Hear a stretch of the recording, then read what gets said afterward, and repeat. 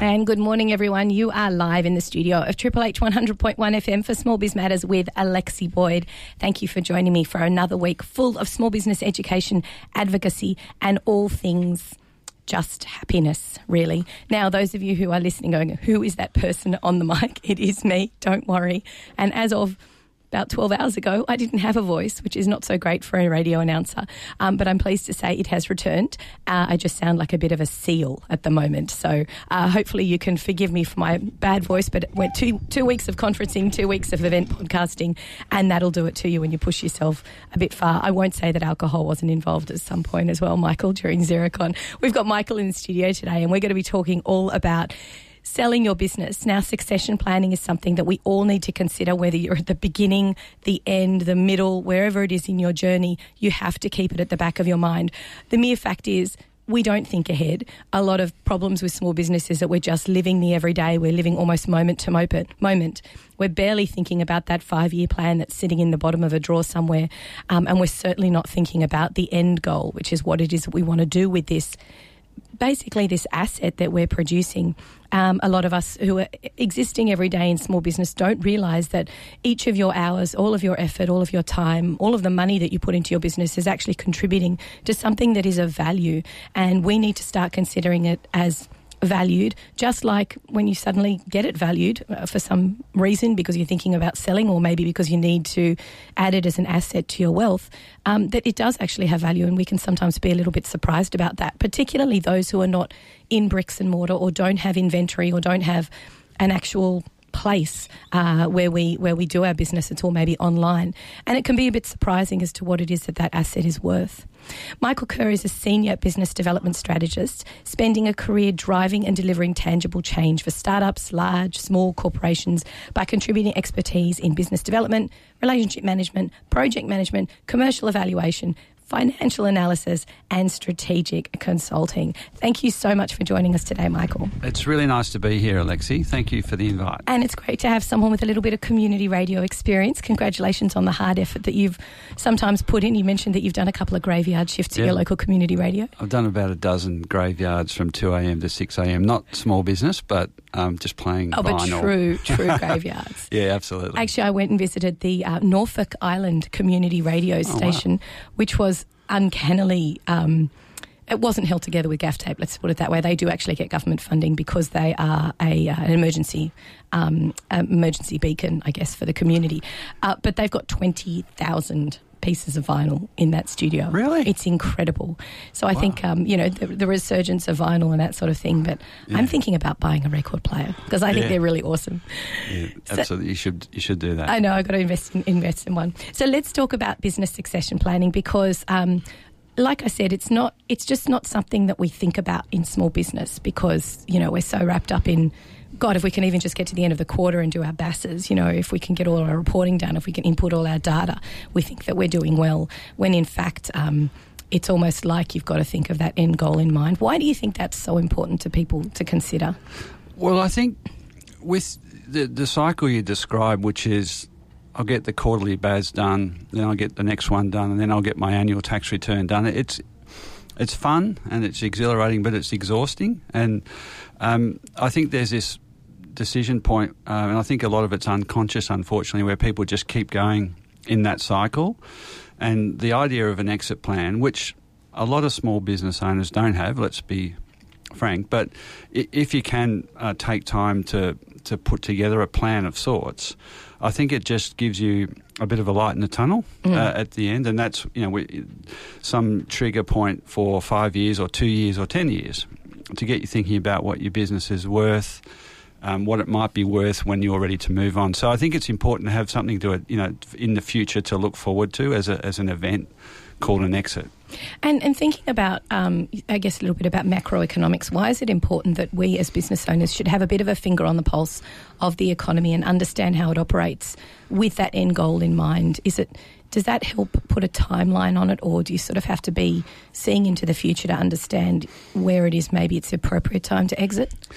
Yeah, at macro level, that's it's pretty hard to predict, but I think that some of the major trends like we've had full employment for a long time, and that's kind of inhibited the amount of buyers. So that's a real It's a real fact. Everyone's happy. Or a lot of people are happy in their job. So if you were planning on exiting, there's less buyers around. Oh, yeah. So I didn't think of that employment affecting, the buyers, yeah. But, the baby boom, the ageing is probably the biggest one you're referring to, the ageing of business owners, and the flood of businesses that's going to come onto the market in the next, starting now, but for the next 10, 20 years. There's going to be a lot of businesses owned by owners over 55, so depending on what they want to do, there could be an awful lot more wanting to sell than there are buyers. I think the other macro factor really at the minute particularly is accessing finance to grow or to acquire a business. Incredibly challenging. So that's a macro thing. But yeah, you've just, regardless, I think you've just, as an owner, you've got to be planning. You've got to be thinking about those factors, but also just getting on with it. And a lot of sales of businesses happen within the industry, and they're so a bigger competitor buys a smaller player in their industry. That happens quite a lot, and that'll probably happen regardless of those macro factors. And is that for the purposes of acquiring assets and staff and bringing it into their fold so that they can grow? Is that sort of a fairly typical way of people having an exit strategy, knowing that that's a possibility? Yeah, certainly. It's about that strategic acquisition. It might be for, as you say, for staff, or it might be some contracts they hold or some key intellectual property. And the bigger players in all industries are pretty good at seeing who's coming up, who are the startups and the established smaller businesses that could be a really good bolt-on. It's an overused term, but that's but that's an exit plan of a really valid one for owners, and it doesn't mean you necessarily have you've got to still think about your exit, but think about it to a bigger player. It's different to selling to someone off the street. So let's talk about the different methods of different exit options that you can have out there, because it's not just a matter of going, okay, here's basically a product I've produced and now I'm going to sell it. You need to think about who the opportunistic buyers might be. Yeah, the biggest determinant of success, I think, is two. One is understanding the value of your business to a buyer. So that means you've got to start to think about who your buyers are, and your buyers could range from somebody in the same industry, strategic player, bolt-on acquisition. Mm-hmm. It could be selling it to employees, which is an emerging trend. I've worked on quite a few of those in recent years. Could be to the more formal and traditional approach of advertising it somewhere, which I think, for a lot of businesses, that's the last resort if you've got to advertise. So, bringing it back to, it's about identifying who your buyer is and really trying to position your business over years to get on their radar, and that's a less stressful exit often, because that they already understand the industry really well, and it's an easier process than trying to explain to somebody brand new that how your industry works. Yeah, I can understand that, but I can also see the benefit of having someone who you don't know anything about without destroying a relationship that you might have with a colleague or perhaps even a business associate, because something doesn't work out in the sale. It's almost nice to have that anonymity when someone walks in and just goes, yep, I'll buy your business, lock, stock and barrel, and you're like, awesome. I just wipe my hands of everything. That's great. Done. Finished. Yeah, I think sometimes the contract might have, the sale contract might have a few hooks in there. But I hear what you're saying. It's the complete and clean exit is a good way to move off into the sunset or the golf course or whatever you want to do post business. You mentioned contracts there, and I think that's something really important that business owners who are thinking about this or should be thinking about this need to be aware of. So with a typical sale contract, it's not just as simple as purchasing a house, is it? It's there's quite a lot of caveats and things in there. Can you describe some of those extra bits that make it different from a simple asset sale? I look at contracts an awful lot. So The seller will always make some representations about the business to the buyer, and the hook there is that the buyer can come back later on if you've made false and misleading claims. I mean, I'm not a lawyer, so it's but that at a commercial, practical level, you represent your business, what it has done fundamentally, financially, what it has in place, and then if you've made some misstatements about that, there's a comeback for the buyer. I mean, it gets really tricky because there's so much implicit in what the existing owner understands about the business. It's so innate in their, baked into their DNA that it can be quite innocent, that it looks really easy to run to them. Why can't the buyer run it? It should be straightforward, but they've been in it for 20 or 30 years, so they see it very differently. So that does cause some real challenges, because a buyer can come in and they do a whole lot of research, due diligence, and then they get handed the keys on Monday, and things go haywire because it's all complete. Everything is completely brand new. So you do get those legal issues, arising on a regular basis. Is it important in that instance to make sure that you also basically have a handover process?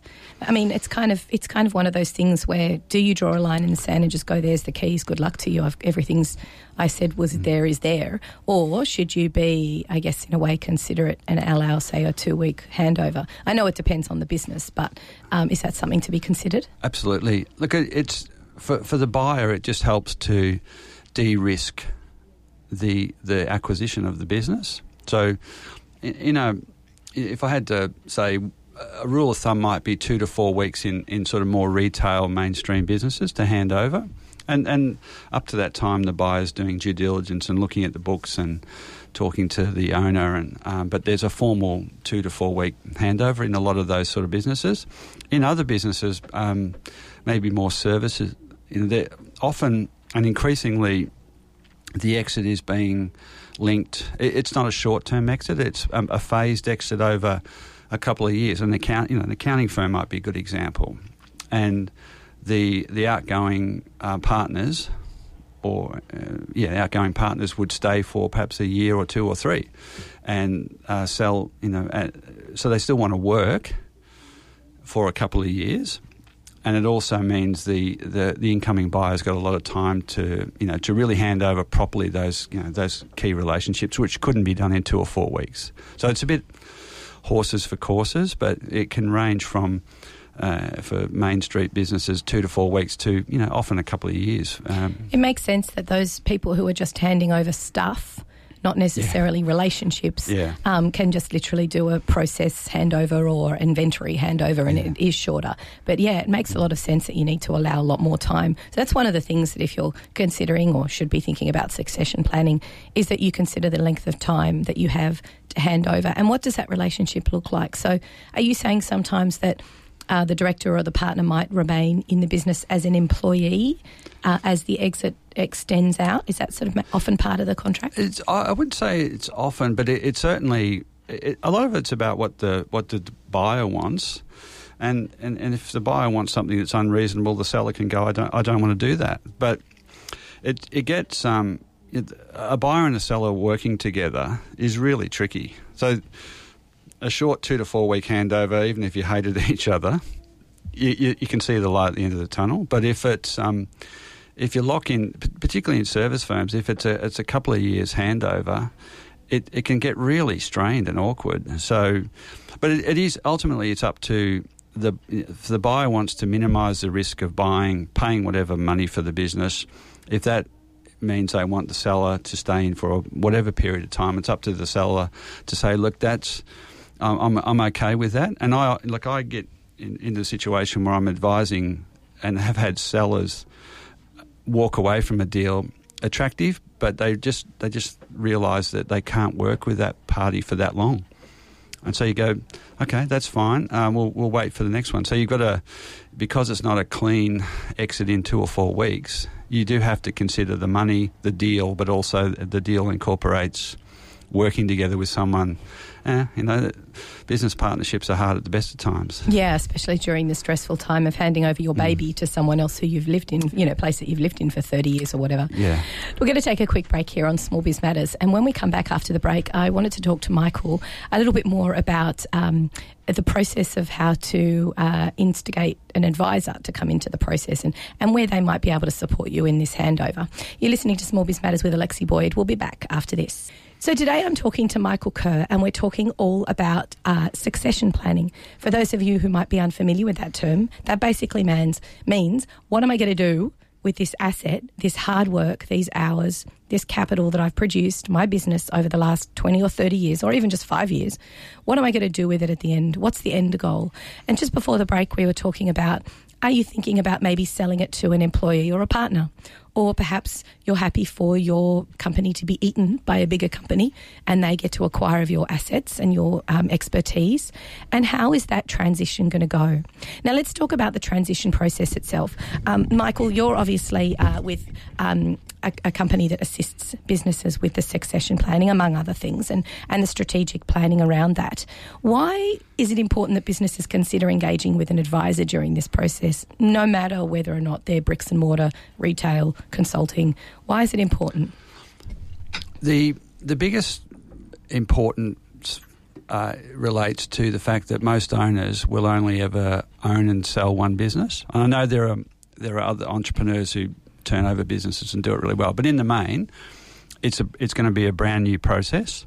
So to get some external counsel and advice about what does this look like, what's involved, is critically important. Otherwise, what I see is people either tend to do nothing because it all looks a bit scary, or they get a bit over enthusiastic about how good it's going to be. So a good trusted advisor that can play back what's involved, and particularly a trusted advisor who's been through the process a lot. So when you engage with someone like that, what are some questions that are really pertinent to ask to find the right advisor for you? I think there's most business owners really do need and have at least one trusted relationship. They might see their accountant on a regular basis, but so they've got to ask if that person or somebody else is the suitable trusted advisor for the sale or the exit planning process, because often you're talking about your tax or your structuring is important, but it's very different to exit planning. So asking your trusted advisor whether they've had deep experience with the process of preparing for and selling. It is a specialised area, and you can't just assume that an accountant or a lawyer, who will all play a role, will be the lead advisor. Does that make... Yeah, it does. And I like what you were saying there, that, of course, you want to have a good accountant who's got experience in preparing the books and making sure everything's hunky-dory from that perspective. And then you want someone on your legal team or a lawyer who's really good at looking at the contract and making sure that's all good. But then in the middle of that, there's someone who only does succession planning, perhaps, or should you be asking about whether or not they have experience in your industry, for example? Yeah, that'd be an excellent question to ask, and because you need that that experience of how the sales and acquisitions happen in that sector. Great place to start, and I think a lot of owners just need it doesn't have to be entering into a long-term process at the very beginning of exit planning. It's just asking a few questions, spending an hour or two with some people to find out whether they will be the best advisor right through to the end of a sale, which could be 10 years away. And is it something, have I got it right by thinking that they're a bit like a real estate agent in that they support you getting your business ready, getting your home ready, and they help you make it as advantageous as possible for someone to buy? Is that the kind of similar to that role if people haven't got experience in that area? Yeah, look, I think you could draw a parallel. I think the preparing a house is a lot more straightforward than preparing a business.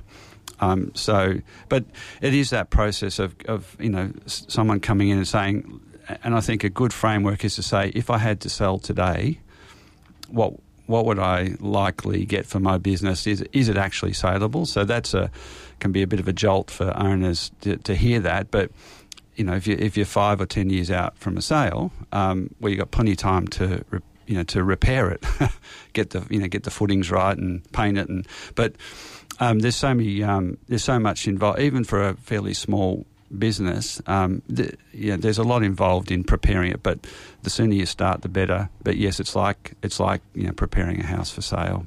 And is a really good starting point? Obviously, is making sure that all of your accounts and everything's up to date, and there's no loose ends with your accounting, and everything's up to date with the ATO. Is that a good starting point? Yeah, that's. I think the foundational piece is what story does your financial history tell about the business.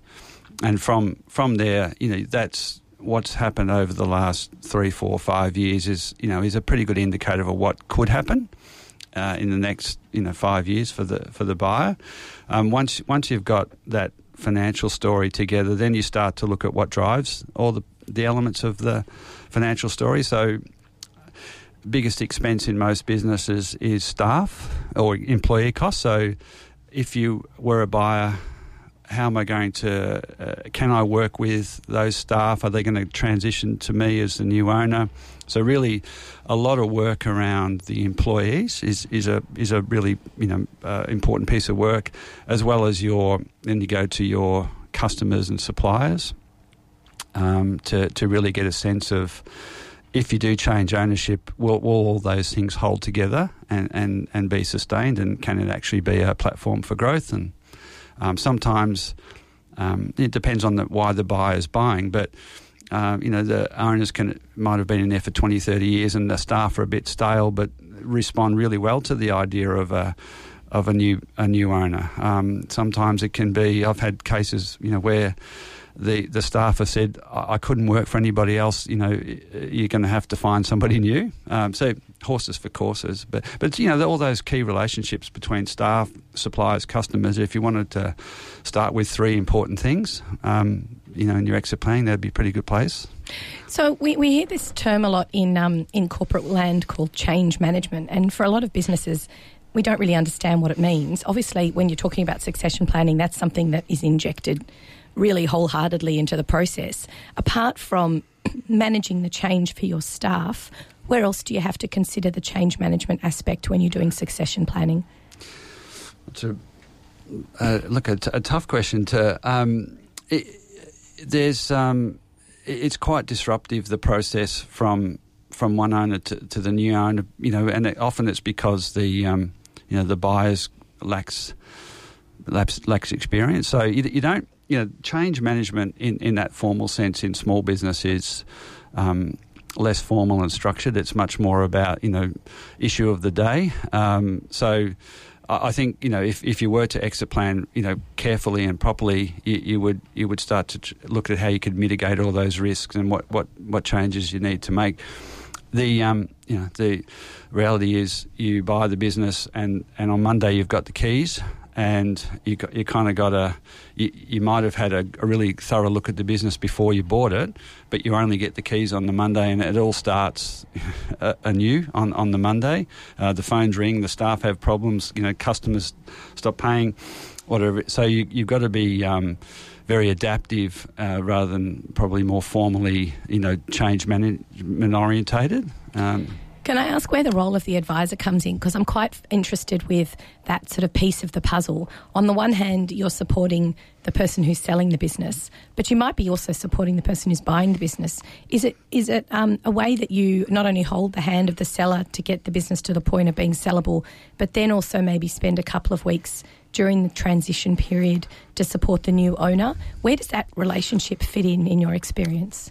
Look, it's really over to the new team, and one of the things, when I'm involved, I want to make sure that a buyer who's expressed interest has got the financial and capability and wherewithal to actually buy the business and complete the deal.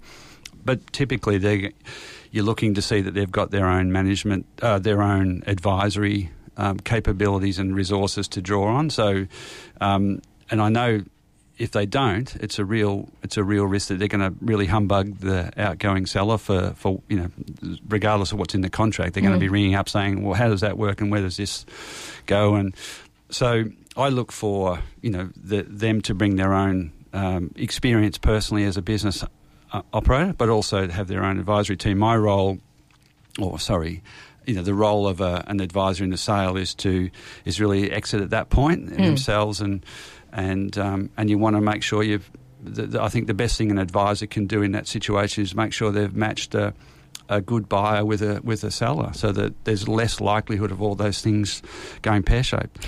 Let's talk about that pear-shaped aspect. Can you give me some examples of where things have just gone absolutely belly up? Not so much in terms of the succession, but unforeseen circumstances that during the succession planning just couldn't have been foreseen.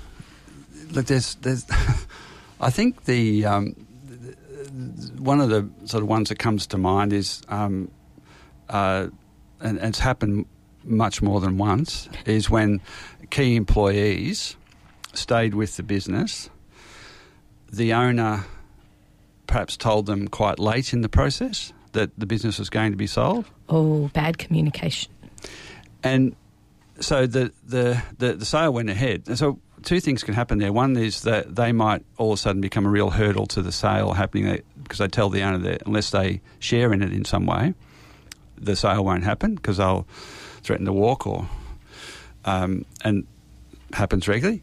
They start throwing their weight around. Yeah. Wow. Or if they're really, if they're really steeped and understand the business really well, sometimes they become a potential buyer of the business at the very last minute. Oh, so it becomes like a bidding war, like an auction.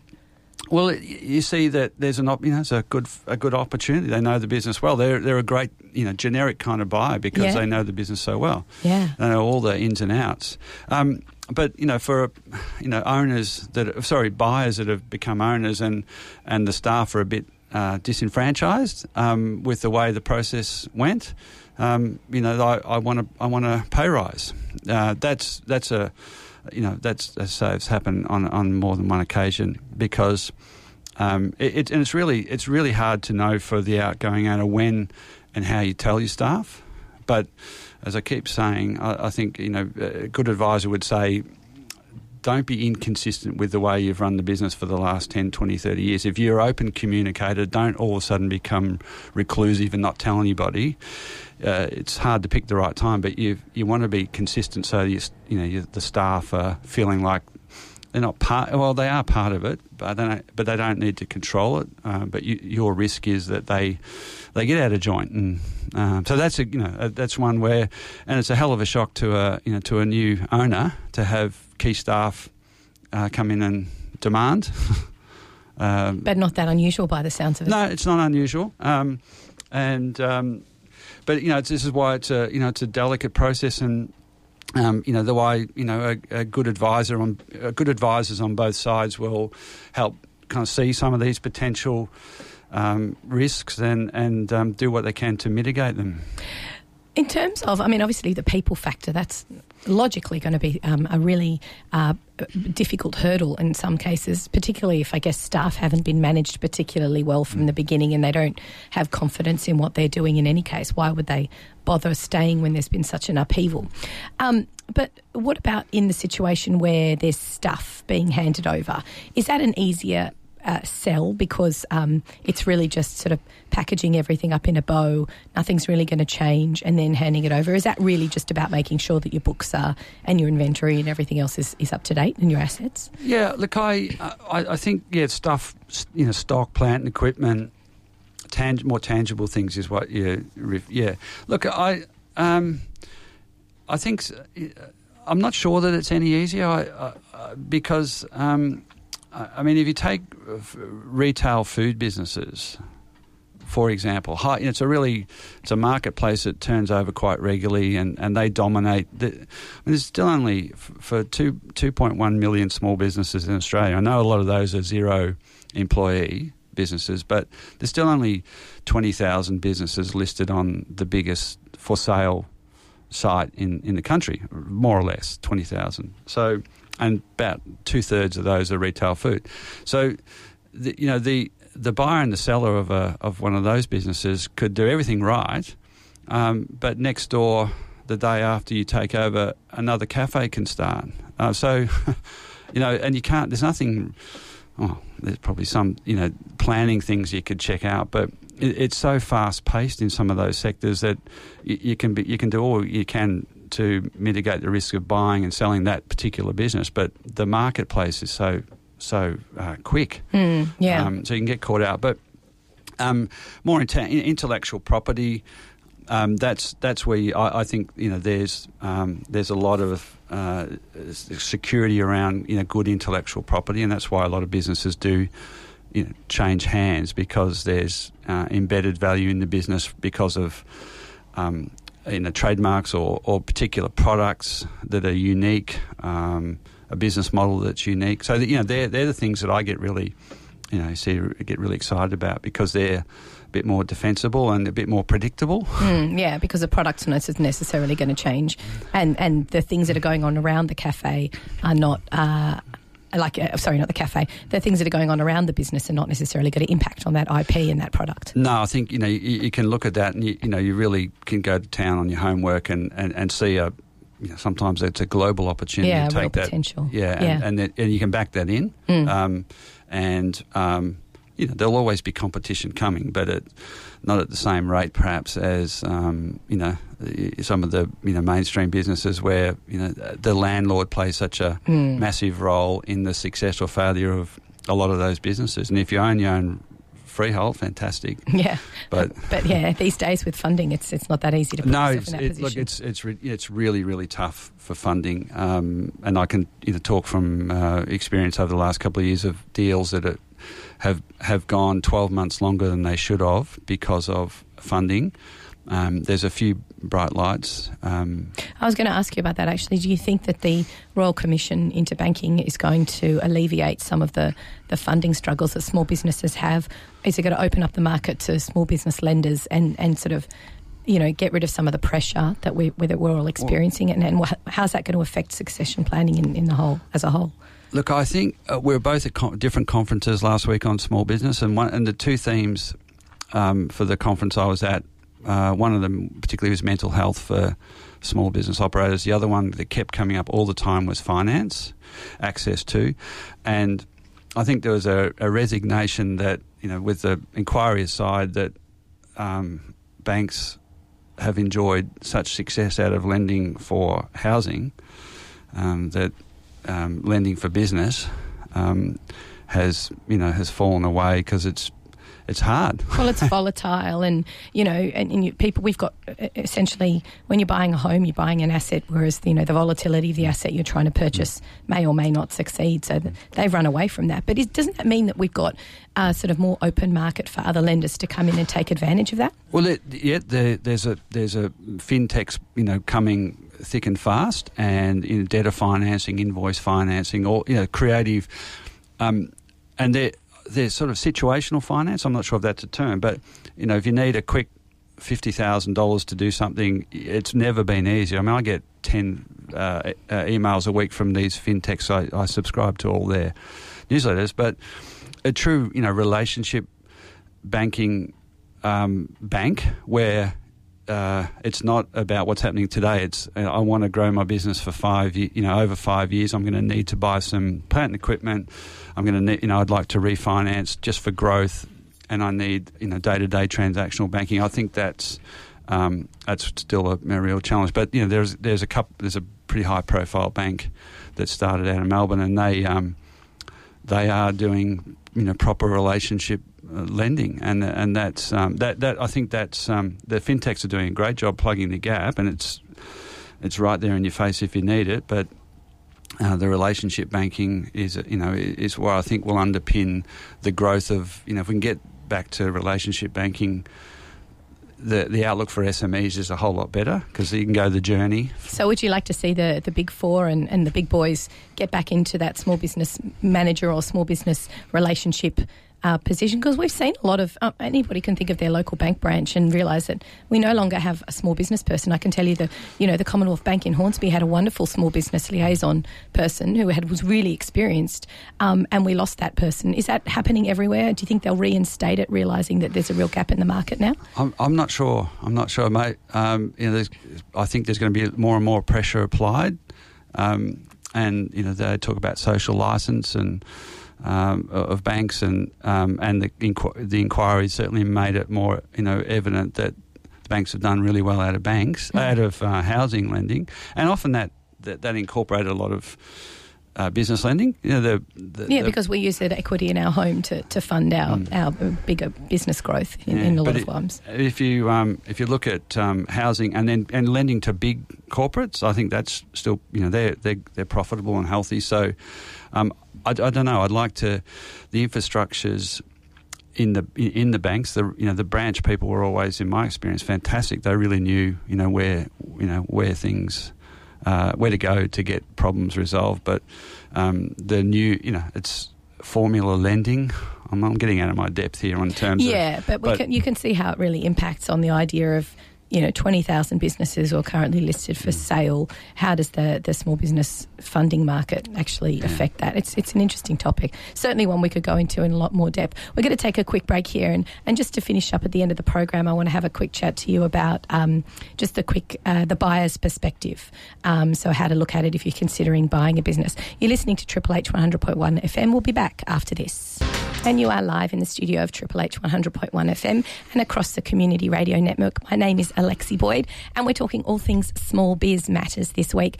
If you've missed any of today's show, you can, of course, catch up via our podcast, which is available on iTunes and Spotify and Podbean and wherever you get your podcasts, and also on smallbizmatters.com.au. There's over 150 podcasts of a ridiculous variety of topics. You name it, we've talked about it. If we haven't talked about it, let us know and we'll get an expert in just like Michael to talk about it. So today we're talking all about succession planning, and just before the break we were talking a little bit about the impact of the funding changes that are going on in Australia at the moment and how that's affecting small business, not necessarily in the short term because we've got lots of fintech companies coming in to plug that gap, but in the long term and thinking about the sort of the 5-year, the 10-year prognosis for your business. Michael, tell me about the impact of that how the buyer looks at buying a business. So if you're walking and you're going, right, I don't want to start from scratch, I want to buy an established business. You mentioned at the beginning of the program that being an employee is often a really good entryway into purchasing a business. How do you have that conversation with your boss if they're not thinking about selling? Could you maybe sort of just plant the seeds and say, look, this is a really great business you've got going on. I want to buy it from you in about 5 years or whatever it is. Do you ever see people are having difficulty with those conversations? Yeah, look, it's really challenging. They build up these great working relationships, and then one party will see that the other party's, maybe they see the owner's going to need to retire at some point, or I'm a younger go-getter employee, and I want to build some wealth, and I want to run my own business. So it's a really delicate conversation. Again, trusted advisors are really important to guide the parties through that, because you've got to step out of being employer or employee to seller buyer, and it's a whole different. And in the meantime, continue to function properly as employer and employee while maintaining the business. So it's an important point that those roles, they change so dramatically. And if you have an advisor in that place to plug that gap, then they almost take on. It stops being an emotional thing and starts becoming more of a transactional It's more rational. I think that's where it takes the heat out of it, because if they're mature about it, both parties need to realise it could corrupt that kind of relationship that makes the business the success that it is. But we were talking about timing, and for employees, seeing these opportunities that they work in a really successful business, and the stats on the age of ownership of businesses, it's 50s well and truly, 50 years plus. So if you're a late 20s, 30s, 40s aged employee eyeing off the opportunity to buy your own business or run your own business, there's going to be a lot of those. So I think it's one of the big growth areas is employees buying out employers. So the timing on that's really, I think, for the next 10 years is going to be excellent. But get somebody in to help you, through the delicate process. Almost that conversation needs to go, look, you know, I've been impressed, I've been enjoying working for you. I think it's a wonderful business. Have you considered, why don't we get someone in to have that conversation between the two of us and see if it's viable? It doesn't have to be like, I want to buy your business. You can start with, well, you know, let's look at the viability of this. Let's look at timelines. Is this something you're interested in doing? But let's get that third party person in, because I think trying to have that one-on-one conversation, it immediately blurs the relationship between employee and employer, and also, you know, your personal relationship that you've built up with this person. Look, you know, if you've been around, you know, in a business working with together, you know, that it doesn't have to be friendship based, but it's certainly personal, and you know each other pretty well, and you know, respect each other. So, and there's no doubt if you don't get that piece right, that the whole thing can fall apart to the disadvantage of both parties. Because you really got to peg it back a bit. You can't be. You got to buy, if you're the employee, you got to buy on terms that make sense for you, and if you're the employer, you've got to make sure that the deal is doable. But you can easily fray the relationship, and value can disappear because that employee might decide to go and do their own thing. And there's plenty of people looking at starting up, or just transferring to another competitive organisation. So yeah, they're all delicate personal relationships that need good structure and advice from outside. And all the more reason that that's at the point when you really need to get that advice on hand. Do you find that you're sometimes approached by employees just on a one-on-one level saying, I'm thinking about asking the business owner, and that's the beginning of the conversation? Yeah, it is. And it's genuinely happening a lot more. And I think we were chatting a little bit earlier about the security around having a job is I don't think it's the same as it was. So people, employees have aspirations. So there's a lot of employees are happy being employees, but there's a lot. I think there's just a belly of employees that are thinking about and seeing opportunities because the owner will retire. They know the business. They can mitigate a lot of that risk, and in that respect, timing's never been better. I was at an event recently where someone who was a millennial, and they were quite happily pegging themselves as that. They said, in my parents' day, the word entrepreneur used to be almost looked down upon as someone who was a high risk taker and someone who was just flying by the seat of their pants and never really had a job. They were just an entrepreneur, so they were basically unemployed. So you fast forward 30 years and you've got people who are literally doing university courses with entrepreneurship as part of their course, and they're moving into the workforce. Is that one of the aspects that things are changing in, and why we can see a lot more flux with succession planning? Oh, there's no question. I think the focus on and the excitement around starting up. I mean, they're growing entrepreneurs out of school and business schools. Yeah, not even university anymore. No. It's now moving into schools that they're talking about entrepreneurship. Yeah, kids are doing incredible things. Developing new online businesses or apps, or selling lemonade. You still see good stories about kids with that sort of business flair. I mean, I kind of struggle a little bit with the whole entrepreneurial term, but the drive to control your own destiny by running a business is there's never been better opportunities. Fantastic. Look, thank you so much for joining us on the program today, Michael. You've shared with us a huge amount of knowledge all about succession planning, preparing your business, being involved in a business which might be being sold, and also what to do if you're thinking about buying one. Thank you for sharing your expertise. Now tell us a little bit about how people can find out more about you. Well, thanks for having me on, firstly, Alexi. I really appreciated the opportunity. Get me at kerrcapital.com.au is my main website, and Michael Kerr on LinkedIn. I'd be happy to talk to anybody small business. Fantastic. We'll definitely take our guests up on that offer. Thank you once again for joining us. Now, if you've missed any of today's program, you can catch up via smallbizmatters.com.au, where you can, of course, subscribe to our newsletter, find out all these fantastic events, and find out who's coming up on the program as well. If you're interested in becoming a media partner with Small Biz Matters, get in touch. We are very happy to share our content with you and get it out to your small business network. You've been listening to Small Biz Matters with Alexi Boyd. We'll be back next week with another great guest. Thanks for joining me.